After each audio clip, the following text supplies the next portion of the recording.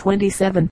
Till private life. But though fortune has made me great, she has not made me proud, and I shall be always happy to shake hands with a friend when I meet him. At the conclusion of this pathetic address, loud cheers, mingled with tears and sighs, arose from the audience, one half of whom sunk into the arms of the other half, and were borne out of the house in a fainting state, and thus terminated this imposing ceremony, which will be long remembered with delight by every lover of a card.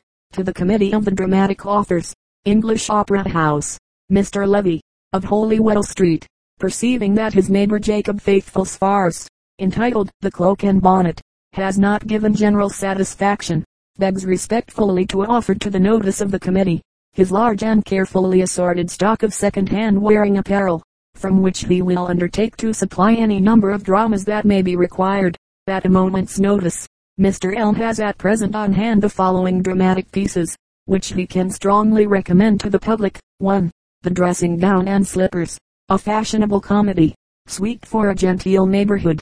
2. The Breeches and Gaiters, a domestic drama, a misfit at the Adelphi. 3. The Wig and Wig Box, a broad farce, made to fit little Keely or anybody else. 4. The Smock Frock and High Lows, a tragedy in humble life, with a terrific denouement. The above will be found to be manufactured out of the best materials, and well worthy the attention of those gentlemen who have so nobly come forward to rescue the stage from its present degraded position. The money market. The scarcity of money is frightful. As much as 100%, to be paid in advance, has been asked upon bills, but we have not yet heard of anyone having given it. There was an immense run for gold, but no one got any, and the whole of the transactions of the day were done in copper. An influential party created some sensation by coming into the market late in the afternoon, just before the close of business, with half a crown, but it was found, on inquiry, to be a bad one. It is expected that if the dearth of money continues another week, Buttons must be resorted to. A party, whose transactions are known to be large, succeeded in settling his account with the Bulls, by means of postage stamps, an arrangement of which the Bears will probably take advantage. A large capitalist in the course of the day attempted to change the direction things had taken, by throwing an immense quantity of paper into the market, but as no one seemed disposed to have anything to do with it, it blew over. The parties to the Dutch loan are much irritated at being asked to take their dividends in butter, but, after the insane attempt to get rid of the Spanish arrears by cigars, which, it is well known, ended in smoke, we do not think the Dutch project will be proceeded with. Theatrical intelligence. By the reporter of the Observer, the mysterious and melodramatic silence which Mr. C. Matthews promised to observe as to his intentions in regard to the present season, has at length been broken. On Monday last, September the 6th, Covent Garden Theatre opened to admit a most brilliant audience. Amongst the company we noticed Madame Vestries, Mr. Oxberry, Mr. Harley, Miss Rainsforth, and several other distinguished artists. It would seem, from the substitution of Mr. Oxberry for Mr. Keely, that the former gentleman is engaged to take the place of the latter. Whispers are afloat that, in consequence, one of the most important scenes in the play is to be omitted, though of little interest to the audience. It was of the highest importance to the gentleman whose task it has hitherto been to perform the parts of quince, bottom, and flute. We, who are conversant with all the mysteries of the flat side of the green curtain, beg to assure our readers, that the Punch scene hath taken wing, and that the dressing room of the above named characters will no longer be redolent of the fumes of compounded bowls. We may here remark that, had our hint of last season been attended to, the Punch would have still been continued. Mr. Harley would not consent to have the flies picked out of the sugar. Rumor is busy with the suggestion that for this reason, and this only, Keely seceded from the establishment. We think it exceedingly unwise in the management not to have secured the services of Madame Corsirat for the millinery department. Mr. Wilson still supplies the wigs. We have not as yet been able to ascertain to whom the swords have been consigned. Mr. Emden's assistant superintends the Blue Fire and Thunder, but it has not transpired who works the traps. With such powerful auxiliaries, we can promise Mr. C. Matthews a prosperous season. The A.M. and the Honorable, quote Will. On that young servant made my heart its life string stakes. Quite safe, cries Dick. Don't be afraid, she pays for all she breaks. Providing for evil days, the iniquities of the Tories having become proverbial, the House of Lords, with that consideration for the welfare of the country, and care for the morals of the people, which had ever characterized the compeers of the Lord Coventry, had brought in a bill for the creation of 2 vice-chancellors. Broome foolishly proposed an amendment, considering one to be sufficient, but found himself in a singular minority when the house in the Egyptian room of the British Museum is a statue of the deity Ibis, between 2 mummies. This attracted the attention of Sithorpe, as he lounged through the room the other day with a companion. "Why," said his friend, "is that statue placed between the other 2? "To preserve it, to be sure," replied the keenly witted Sid. "You know the old saying teaches us, in medio tutissimus ibis." Punch's Theatre, The Life and Death of James Dawson. Mercy on us! What a code of morality, what a conglomeration of plots political, social, and domestic, what an exemplar of vice punished and virtue rewarded is the Newgate Calendar. And Newgate itself, what tales might it not relate, if its stones could speak, had its fetters the gift of tongues? But these need not be so gifted. The proprietor of the Victoria Theatre supplies the deficiency. The dramatic edition of Old Bailey Experience he is bringing out on each successive Monday will soon be complete, and when at Highland juvenile Jack Sheppards and incipient Turpins may complete their education at the moderate charge of 6d. per week, the intellectualization of the people must not be neglected. The gallery of the Victoria invites to its instructive benches the young, whose wicked parents have neglected their education, the ignorant, who know nothing of the science of highway robbery, or the more delicate operations of picking pockets. National education is the sole aim of the Solacey. Money is no object, but errand boys and apprentices must take their Monday night's lessons, even if they rob the till.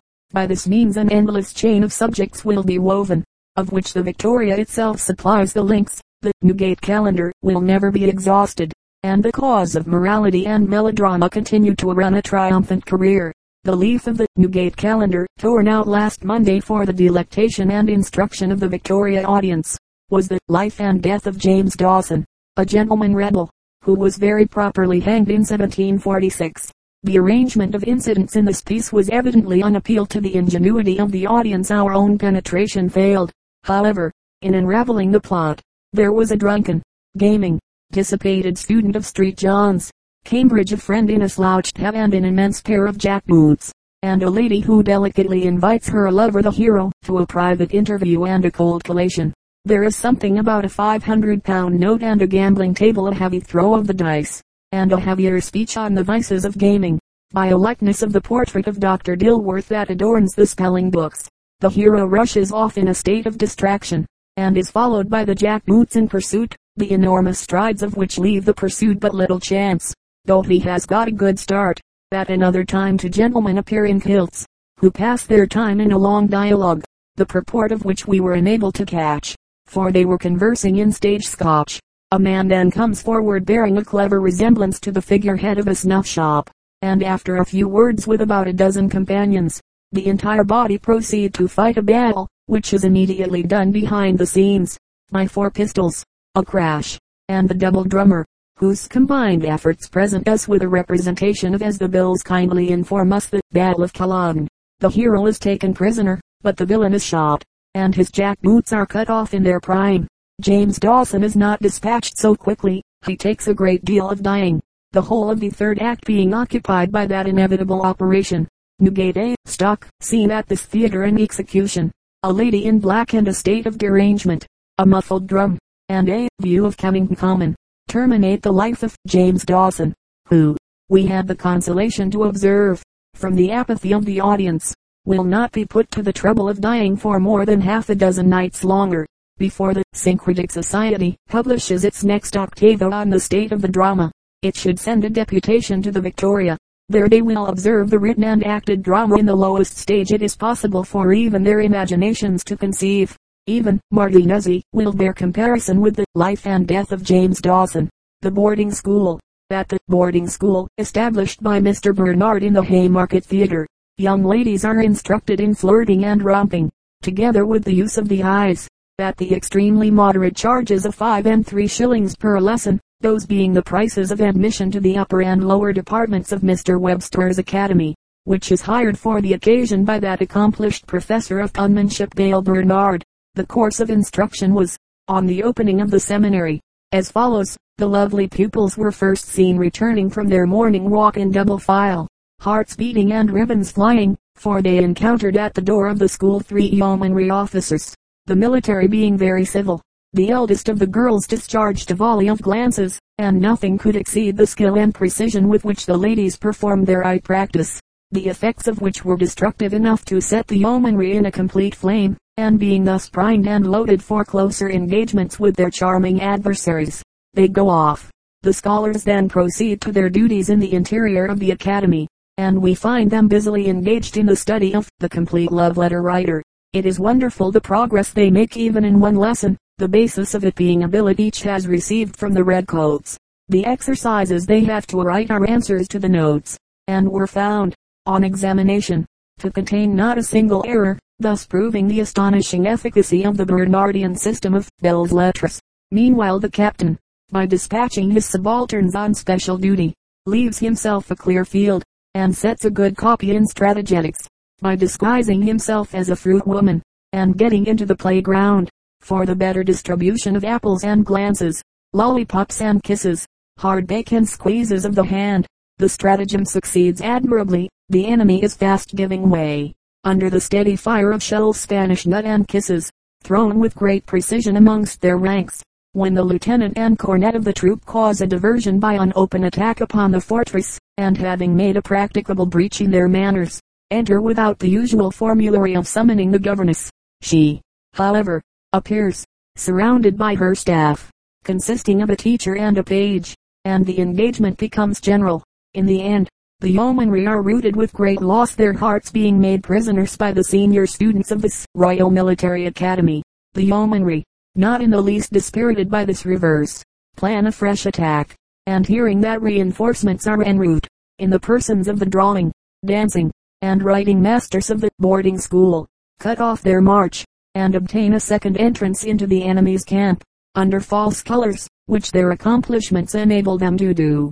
For the captain is a good penman, the lieutenant dances and plays the fiddle, and the cornet draws to admiration, especially at a month. Under such instructors the young ladies make great progress, the governess being absent to see after the imaginary daughter of a fictitious Earl of Aldgate. On her return, however, she finds her pupils in a state of great insubordination, and suspecting the teachers to be incendiaries, calls in a major of yeomanry who, and like the rest of his troop, is an ally of the lady, to put them out. The invaders, however, retreat by the window, but soon return by the door in their uniform, to assist their major in quelling the fears of the miners, and to complete the course of instruction pursued at the Haymarket boarding school. Mr. J. Webster, as Captain Harcourt, played as well as he could, and so did Mr. Webster as Lieutenant Varley, which was very well indeed, for he cannot perform anything badly, were he to try. An Irish cornet, in the mouth of Mr. F. Vining, was bereft of his proper brogue, but this loss was the less felt, as Mr. Gough personated the English major with the ultra-Tipperary tongue.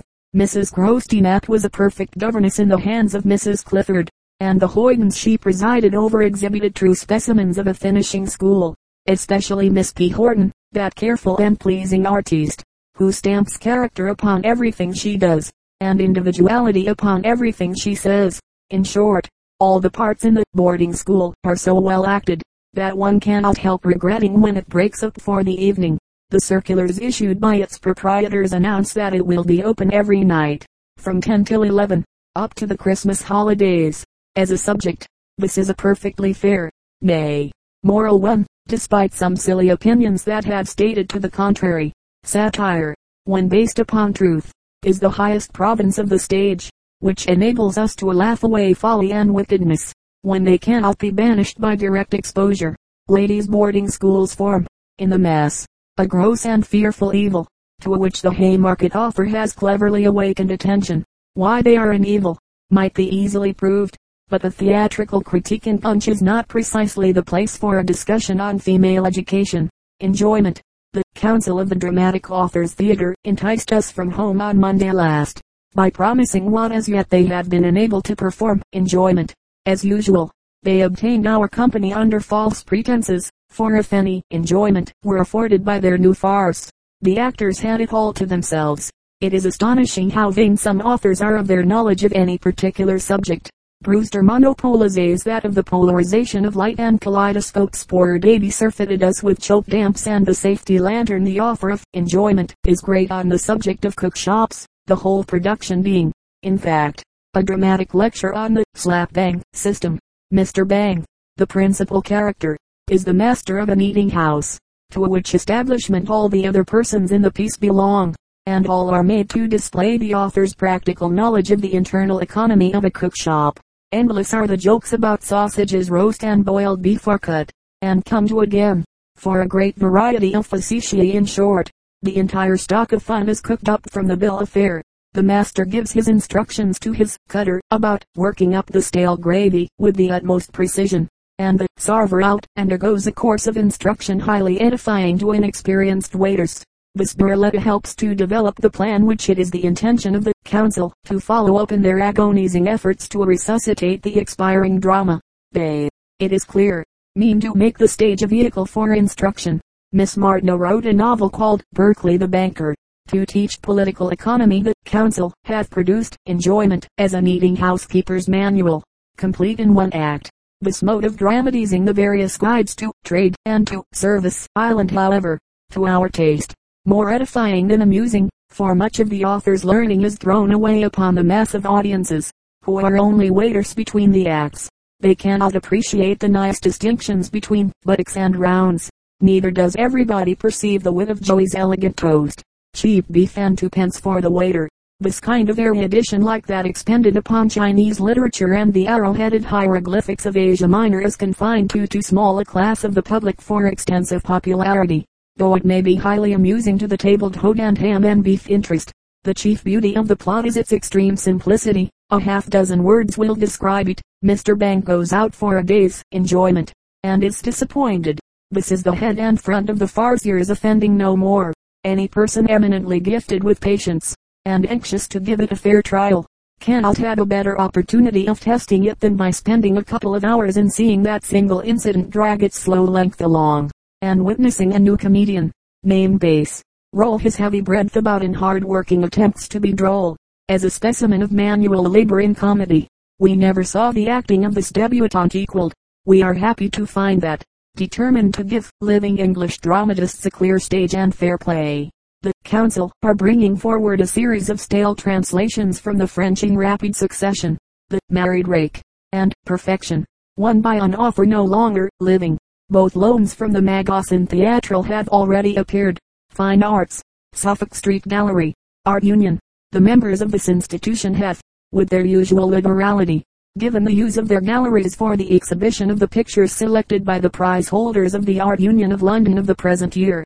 The works chosen are 133 in number, and as they are the representatives of charming variety, it is naturally to be expected that, in most instances, the selection does not proclaim that perfect knowledge of the material from which the 133 jewel hunters have had each an opportunity of choosing. Nevertheless, it is a blessed reflection, and a proof of the philanthropic adaptation of society to society's means of beneficent dovetailing and union of sympathies, that to every one painter who is disabled from darting suddenly into the excellencies of his profession, there are, at least, 1,000 connoisseurs, having an equal degree of free-hearted ignorance in the matter, willing to extend a ready hand to his weekly efforts, and without whose generosity he could never place himself within the observation and patronage of the better informed in art.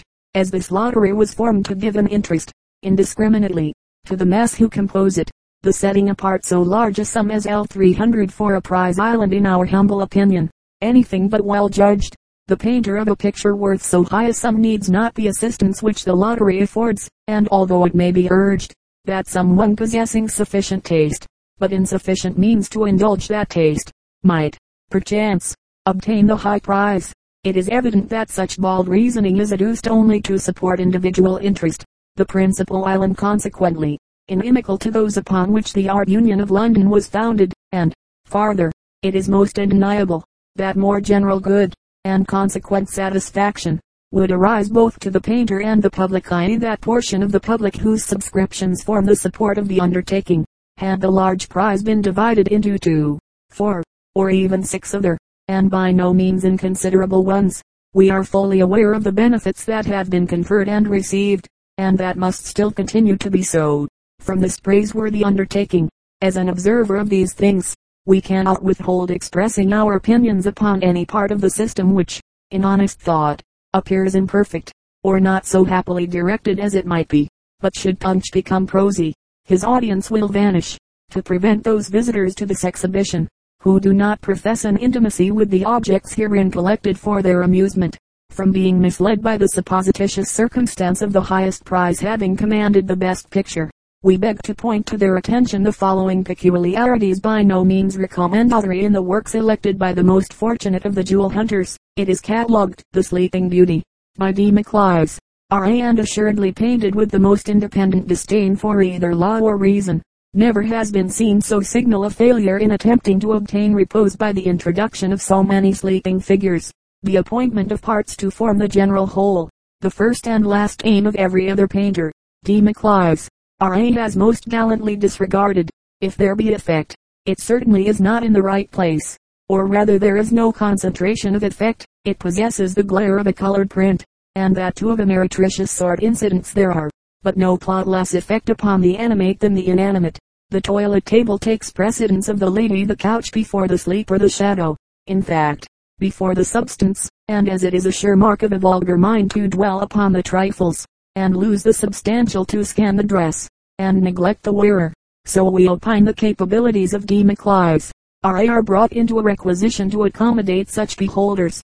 He has, moreover, carefully avoided any approximation to the vulgarity of flesh and blood, in his representations of humanity, and has, therefore, ingeniously sought the delicacy of Dresden china for his models. To conclude our notice, we beg to suggest the addition of a torch and a rosin box, which, with the assistance of Mr. Yates, or the Wizard of the North, would render it perfect, whereas, without these delusive adjuncts, it is not recognizable in its puppet show propensities as a first-rate imitation of the last scene in a pantomime. Punch, O.R. The London CHARIVARI, Volume 1, for the week ending September 18th, 1841. The Heir of Appibide, Chapter IV, has a great deal to say about someone else besides our hero. Kindness was a characteristic of Agamemnon's disposition, and it is not therefore a matter of surprise that the month, par excellence, of all the months in the calendar, produced a succession of those annoyances which, in the best regulated families, are certain to be partially experienced by the masculine progenitor. O bachelors, be warned in time. Let not love link you to his flowery traces and draw you into the temple of Hymen. Be not deluded by the glowing fallacies of Anacreon and Boccaccio, but remember that they were bachelors. There is nothing exhilarating in Caudle, nor enchanting in Kensington Gardens. When you are converted into a light porter of children, we have been married, and are now 71, and wear a brown George. Consequently, we have experience and cool blood in our veins, two excellent auxiliaries in the formation of a correct judgment in all matters connected with the heart. Our pen must have been the pinion of a wild goose, or why these continued digressions. Agamemnon's troubles commenced with the first cough of Mrs. Pilcher on the doormat.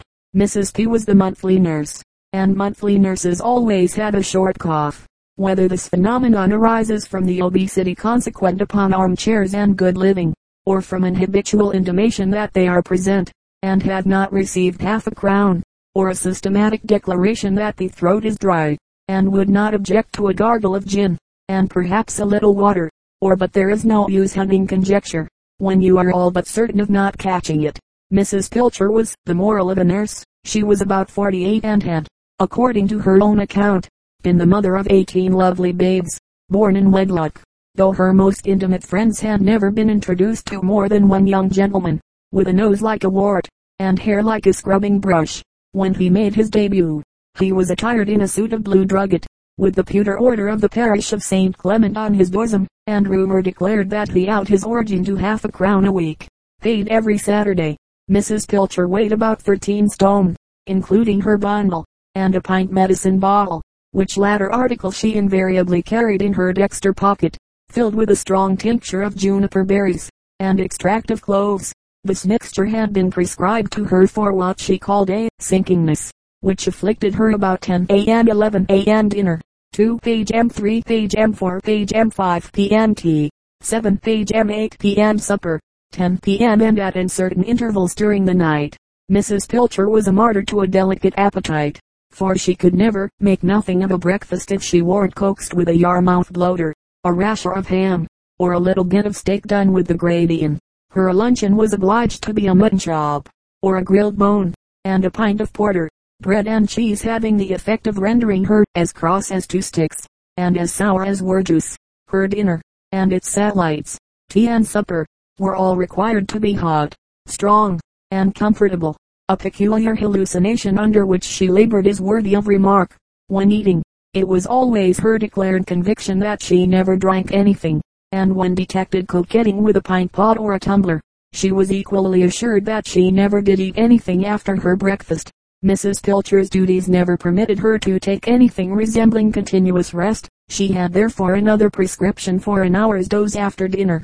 Mrs. Pilcher was also troubled with a stiffness of the knee joints, which never allowed her to wait upon herself. When this amiable creature had deposited herself in Columcille's old easy chair, and, with her bundle on her knees, gasped out her first inquiry, "I hope all's as well as can be expected," the heart of Pater Columcille trembled in his bosom, for he felt that to this incongruous mass was to be confided the first blossom of his wedded love, and that for 1 month the dynasty of 24 Pleasant Terrace was transferred from his hands to that of Mrs. Wadleygott, his wife's mother, and Mrs. Pilcher, the monthly nurse. There was a short struggle for supremacy between the two latter personages, but an angry appeal having been made to Mrs. Applebite, by the lady, who had nursed the first families in this land, and, in course, knowed her business, Mrs. Wadleygott was forced to yield to Mrs. Pilcher's bundle in transitu, and Mrs. Applebite's hysterics in perspective. Mrs. Pilcher was a nursery Macaulay, and had the faculty of discovering latent beauties in very small infants, that none but doting parents ever believed.